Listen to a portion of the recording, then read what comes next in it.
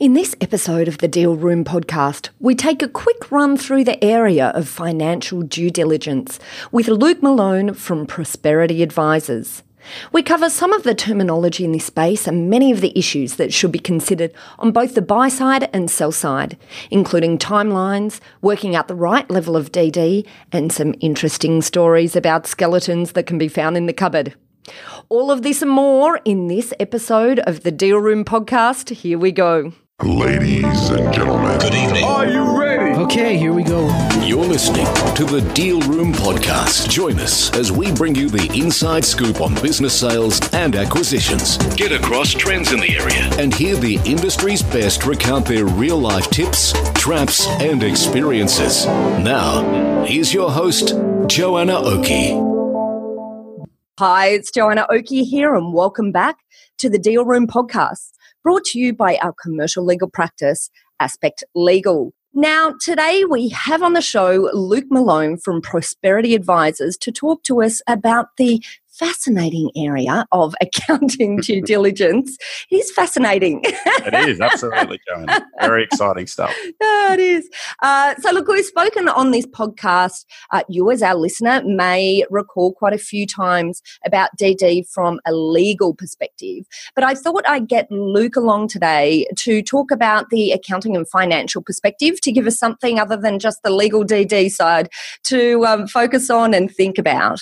So Luke, welcome on board. Thank you for coming to the Deal Room to talk today. Thank you very much, Joanna. Great. Look, I want to start off maybe by giving our discussion a little bit of context. So maybe you can just give us a little brief overview of who you are and who you work with in this space. Sure, absolutely. And thank you very much for the opportunity to talk to your listeners today. I guess in terms of myself, I've been working as a chartered accountant for the last 20 years, predominant focus in the SME and fast growth businesses area, a lot of entrepreneurial businesses, a lot of businesses looking for growth, acquisitions, potential exit events, but be they through private equity or IPO. So we work very closely with our clients. The clients that we work on are in a variety of industries, but typically range in the sort of 5 million turnover up to a couple of 100 million turnover usually.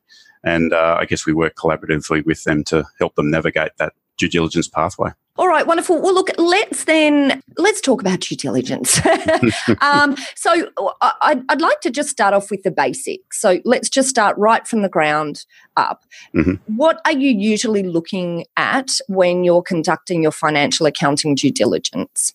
Yeah, I guess if we're doing a financial due diligence, Joanna, that is on the, I guess, buy side, as you'd like to call it, we're looking to work closely and collaboratively with our client in looking at that potential target. So I guess we look at a number of things. Obviously, the historical financial information is critical. So getting a good understanding of the EBITDA and the operating metrics of the business, the revenue, the expenditure profile, trying to help determine what the normalised earnings of that business may be over a three-year period, for example. I think it might be useful for some of our listeners to dig a little bit into this concept of normalised earnings. So maybe can you talk briefly about that as well in terms of what you're doing when you're looking at normalised earnings? Yeah, sure. I mean, it's usually a key component of the DD, the normalised earnings, because it then drives the multiple and I guess the eventual purchase price that they maybe end up paying for the business. So making sure that those normalised earnings are well looked at and considered is very important. So the normalised earnings themselves is looking to strip out, I guess, transactions that wouldn't be there once the acquirer takes over the business. So that may include things like related party transactions or transactions with existing shareholders, such as their salaries and other fees or arrangements with them if they were not to continue in the business.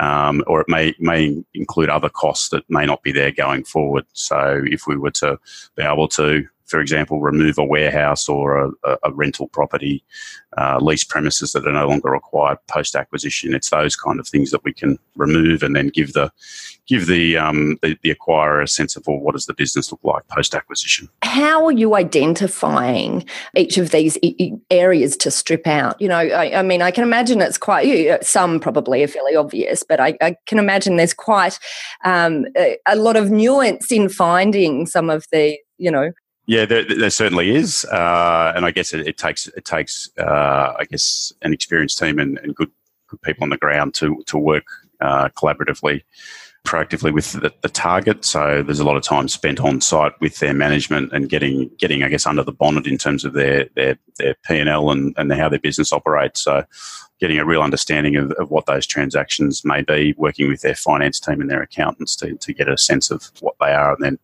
obviously coming up with what we think that normalised earnings should look like. Okay, great. And sorry, I think I interrupted you when you were running through the other things that you look at when I wanted to talk a bit more about normalised earnings.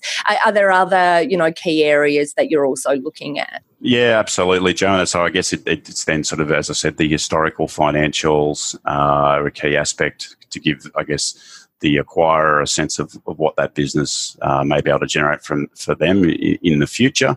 What do future forecasts look like as well? And what about the balance sheet, I guess, in terms of, what's on the balance sheet? Are we comfortable with the accounting treatments that have been adopted? Are they in accordance with accounting standards? Are things like their liabilities and whatnot complete? Are there any risk areas or understated, I guess, liabilities, for example, that need to be considered in light of the context? Obviously, that then dovetails into the legal process in terms of understanding, what sort of warranties and things do we need to have in the share sale agreement? Are there any particular risks? And then also feeds into the tax due diligence component of it as well. Well, that's a really long list there, Luke. It is. We know why it sometimes, can take a while for this, a proper due diligence process to be conducted. But as we all know, transactions differ in size and in risk. Sometimes those two elements, size and risk, correlate. Sometimes they don't. Yes. But, and there's always this question, I think, let's put our commercial hats on. How do we work out what is the right level of due diligence to be looking at? Certainly from a legal perspective, that's something that we have to be acutely aware of, because there's, to some degree, no end to the amount of legal DD you could do. I'm sure it's the same from a financial perspective. But we always have to sit here and say, well, what's reasonable and required in the circumstances? So how do you go about that process, Luke, of working out, the right fit for each transaction? Yeah, that's absolutely right, Jonah. I mean, you've got to be commercial and pragmatic about these things. I guess the way that we work and operate in that regard is we work closely with our client who's looking to acquire that particular business and get an understanding of their risk profile and what they'd like to see, but at the same time give them our insights and experience as to what we would recommend in terms of the level of due diligence. I guess a current example, we're working with a large Chinese listed business that's looking to acquire some businesses here in Australia. They need a lot of guidance and help because they're not so sure of the Australian regulatory environment, and they may have a different risk profile to someone that's operating here day to day, for example, and the amount of years of due diligence they want done, again, may be different to someone else that, understands what they're going into a little bit better. So. Yeah, I think it's a fabulous point you make there, because I think understanding your client is a really important element. But quite often, we have clients that have come from a range of different countries when buying into Australia. And certainly if they've not had experience in the Australian environment, obviously it becomes an environment where you're providing more of an educational function. As well, absolutely. Maybe for organisations that are based here. Yeah, absolutely. But it's about picking that level right, I think, because I think that's where, and certainly complaints I hear around in the industry often revolve around the failure of advisors to pick that level right. I mean, lawyers and accountants and other people in the process. So I think that's a really important consideration for advisors to be making. Yeah, absolutely right. I think, you've got to work very closely with the client to help them understand the risks that they're going into, and then get the level of work that appropriate for them to match their risk profile, as well as obviously the services they need and the fees and their budget, etc. So it's got to be a collaborative approach, working closely with them. There's basics that must be covered on all financial due diligence that you would say are non-negotiable, but there's other parts that you can work around if required. And budget is an important thing. It's good that you've pointed to that, but I also find timeframes. I'm sure you've been in the situation where you have clients that are wanting a DD process to happen as quickly as possible. Yes. And I guess there's other issues for advisors here, in managing client expectations as well, but finding that fine balance between an appropriate level of investigation into an organisation as well as fitting into the commercial imperative of the deal. Absolutely. I think that's critical in the process, and time is always a big constraint. Everyone wants their transaction or their deal done quickly and efficiently, and I guess we all work hard to make that happen. But I think the point you raise is a good one. It's sometimes taking that little bit extra time allows for appropriate consideration of risks and make sure that the wrong decision isn't made. Yeah. There's plenty of acquisitions that have been rushed, and sometimes the outcomes are not great, or that the appropriate level of due diligence wasn't requested or performed. So tell us, maybe do you have some examples of that, Luke? I love examples. I love to hear. Yes, there's a couple of good examples in recent times.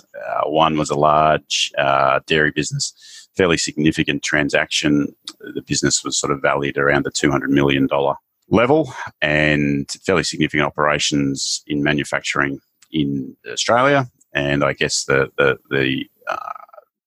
client was very keen to proceed, and they decided that they thought that they could handle limited due diligence internally, and they thought they knew the risks. But unfortunately, post that acquisition, they suffered some significant poor financial performance and results in that business post acquisition that was not reflective of what they saw in the information they'd been provided, and I guess they hadn't dug far enough into it to sort of understand it. And so that's the sort of thing you feel that a proper DD process could have picked up. Absolutely. So I guess we then got involved and helped them out with trying to unravel some of the problems, and I guess we then identified what some of those problems were that would have been very apparent had we been involved from the beginning and performed a complete due diligence process, which for that business wouldn't have been a huge amount of money. I guess there was just an imperative to get it done quickly at the time, but if they had stopped, paused and spent a little bit of money, I think they would have saved themselves a lot of the hassle that they subsequently had. Yeah, and I think a lot of the issues can occur from number one, I think in reality, emotion. Like sometimes there's been a long search, sometimes it just seems like the right deal is there, and all sensible consideration goes out the window. But I guess the DD process, number one, it doesn't necessarily have to take a massive period of time. Obviously, it depends on the circumstances of the business. But what are some examples, I guess, of how we can speed up that DD process? Are there any things that you can think of that can, provide a situation where we can get through it quicker? Yeah, I think a lot of it comes down to working collaboratively with the target and helping them identify ways that we can get the information quickly, depending on the size of the target and the sophistication and the maturity of their finance function. It varies. So sometimes you'll have very good processes and ability to get financial information quickly. Other times it's more difficult, and I guess that's where our team likes to get involved and sort of walk the target through the process, spend time on site with them, and sort of drive through that process to help them. Because quite often they're resource constrained, and they've got to continue to run their business. So it's about us sort of working collaboratively and sort of fast tracking that information process, and often getting in there, getting access to their systems, and just drawing that information out that we need ourselves. Yeah, absolutely. And I think the interesting thing about DD, and perhaps it relates to the example you were talking about before with your dairy business, I see a lot the DD process then potentially being used for redriving discussion about purchase price, but I guess that's the reality. When you are in there looking at the business, it's not necessarily about, yes, we do the deal, no, we don't do the deal. It can also be about, well, is the pricing right now that we're looking at the bones of the business? Absolutely. So usually a key component of the financial due diligence process is sort of working out, as I said at the beginning, what's that normalised earnings, what's the recurring EBITDA. The existing owners of the business may have a particular view. Once we've completed our procedures, we may have a different view.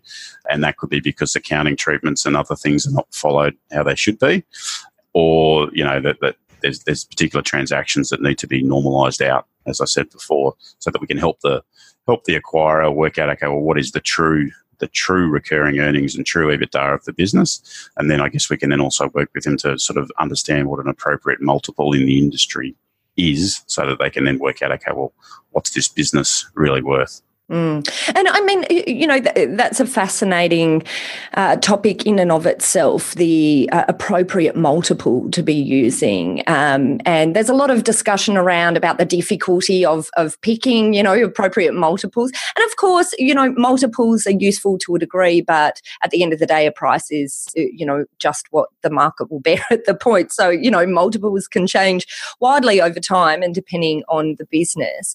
But, what sort of issues do you see with business owners coming in with an idea of a multiple that they think is applicable? And how are you finding the multiples to use as comparisons, I guess?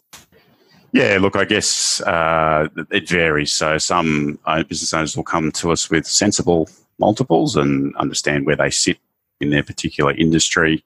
Others have got more lofty aspirations and believe that they may have a higher value, and that could be driven for a particular reason. And we also have, I guess, acquirees that are willing to pay a higher multiple for particular strategic reasons. So, it's not, as you say, it's not always just the multiple, and it can be different for different reasons. If there's a strategic fit for a particular target, I guess how we go about looking at that, I guess we've got access to our valuation specialists. We've also got access to, I guess, market transactions and databases that we look at in terms of particular industries and research that we can share with our clients in terms of, okay, well, this is what this particular, in this industry at the moment, these are sort of the businesses that have been sold. These are the multiples that are being generated. And obviously there's a lot of publicly available information, but we also have access to stuff that's not necessarily publicly available. Mm-hmm. Do you have many instances where you go through the DD process and then you use that to help reevaluate price? Yeah, quite often. We did a transaction, I think it was last year, with a private equity firm, helping, I guess, the existing owners of that particular large restaurant business to work out what the multiple should be to exit. And I guess we came up with a number of, I guess, examples of recent transactions and other information to help them sort of support that process. Other clients will ask for a full-blown valuation to be performed to sort of work out what the true valuation from a valuer's perspective of the business might be as well. So it varies. Yeah. All right. Well, then if we swap around briefly, we've been talking a lot about DD from the side of acting for the acquirer. But if we look at, sort of stepping in the seller's shoes here, they're staring down the barrel of a buyer wanting to go through a DD process. What can they do to put themselves in the best shape? Obviously the aim of the game is for the DD process to not reveal too many holes in the business, right? So, but how do they put themselves in the place of, number one, going through the DD process and having an outcome where, the buyer still continues with the transaction, doesn't try to drive down the price. And number two, making it easy from a timeline perspective. Yeah, I think if on the vendor due diligence side, I mean, we act for a lot of businesses that are looking to sell, and quite often that can be through a variety of paths, trade sale, private equity, or even an IPO or listing. So I guess the key advice is start early. Think about it 2 to 3 to 4 years away, if possible. That's not always possible, but particularly if you're going to go down an IPO path, you need to start to prepare the business a fair way out to make sure that, the financials are presented in the best possible light. So quite often in our role, I mean, I'm also an audit partner as well, and we're working closely with businesses that are preparing to go down that exit path. So we're often looking to work with them and advise them on how to present their financials in the best possible light, accrete maximum shareholder value on exit, and a lot of that is around how do we drive EBITDA north. How do we make sure that accounting treatments and everything else are complied with? And then obviously from a vendor due diligence side, we're looking to put together something for a potential investor or buyer of the business that presents that business in the best possible light. So it's about making sure that there's no hidden skeletons in the closet, so to speak, and how do we help management and the board sort of iron those out so that when DD is done, we've done a lot of the heavy lifting already for the acquirer insofar as, yes, they'll certainly send in their own people to do DD, but a lot of you would hope that 90%, 95% of the questions are answered. Okay, and then what sort of timeline should, and I guess this is relevant to both sides of the transaction, but what sort of timeline from your perspective are realistic for the parties to set aside for DD? Assuming that they're in the position where they want to move as, quickly as possible, but not urgently, as sometimes happens.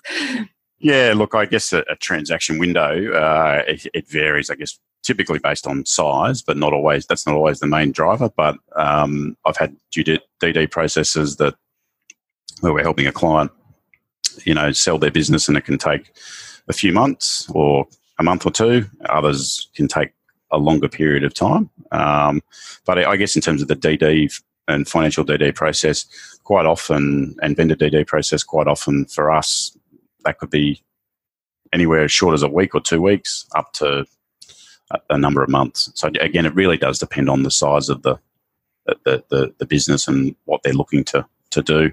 Obviously, an IPO is very different to a trade sale to private equity. Jumping back to the examples here, as I said before, I just love the stories. What sort of things have you found? Like, are there any notable things that you recall finding during a DD process that were, very surprising? Anything that, really stood out in your years of this sort of work? Yeah, I mean, you always uncover some skeletons in the closet, I guess. We want to hear the biggest. I mean, I think it's probably things like where, not particularly sexy or exciting, but, you might be looking at provisions, for example, that are really understated in a particular area. Like I can think of an example where a client had a large rehabilitation provision that hadn't been recognised. They needed to make good some assets at the end of an agreement, and that was in the millions of dollars. They'd kept it off the balance sheet, and that significantly impacted the purchase price and what was going to happen. Other examples have come out in the tax due diligence process where there's problems with the ATO in terms of tax obligations and whatnot, and of a material nature that ultimately led to legal action. So those sort of things that come out. Things you want to pick up before you're sitting in the driver's seat of that business. Right? Absolutely, and which is what ties into your process with the legal due diligence and making sure that we've got the appropriate safeguards in place. Absolutely, absolutely. All right, wonderful, Luke. Well, look, I think that we've covered quite a bit of territory today. I love some of those stories. Thank you, Joanna. Thank you so much for coming on the show. Now, look, if our listeners want to get in contact with you, how do we do that? Yeah, look, I guess they can contact me at obviously at Prosperity Advisors. Be able to look up the website. And we'll put a link through in our show notes, just in case you're running along right now listening to this. You can pop into the show notes and see how you can contact Luke. Yeah, that'd be great. And look, I'm happy to help anyone talk through due diligence process and, how we can work collaboratively with any of your listeners, Joanna, and, particularly on the M&A side where, there might be people out there that have got potential businesses that are looking to merge with others or to sell or vice versa, find a target. So I'm happy to talk to any of your listeners. Great, wonderful. Okay, well, look, Luke, thank you so much for your time. It's been really interesting talking about this area. I know due diligence on the face of it from an accounting perspective may not sound exciting, but you've certainly made it very interesting for us with all your stories. Good work. Thanks, Luke. Great. Thank you very much. Well, that concludes today's overview of the basic concepts in financial due diligence in the context of business sales and acquisitions transactions with our guest Luke Malone of Prosperity Advisors. Now, due diligence is obviously a very important component of an acquisition, but hopefully today we've given you a bit to think about in terms of the considerations about working out the appropriate level of DD, both on the basis of the commercial realities of a deal balanced with the risk profile of the buyer and the transaction. As always, it continues to be the case that using advisors in a sale process who understand what they're doing is fundamental to helping strike that right balance, both in keeping tight on timeframes and providing the right level needed without going overboard. Well, look, if you were interested in learning more about this topic, then you can reach out to Luke and his team at Prosperity Advisors by checking out our show notes at www.thedealroompodcast.com. There we'll link you through to Prosperity Advisors' website, and you'll also find a full transcript of this podcast episode if you'd like to read it in more detail. And of course, if you are a business or you work with businesses who would like to have a chat about determining the right level of legal DD for a potential acquisition or in gearing up for a sale, our team of legal eagles would be only too happy to have a free chat about an appropriate and commercial approach from the legal perspective. Just pop over to our website at www.aspectlegal.com.au, and there you can have access to a calendar where you can book in a time to speak to either me or one of our other legal eagles as part of Aspect Legal.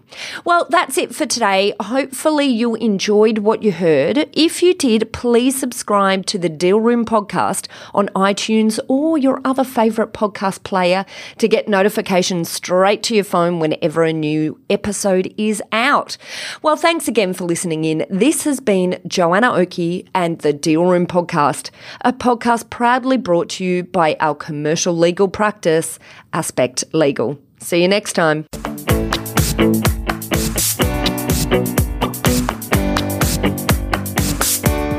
Aspect Legal has a number of great services that help businesses prepare for a sale or acquisition, to help them prepare in advance and to get transaction ready.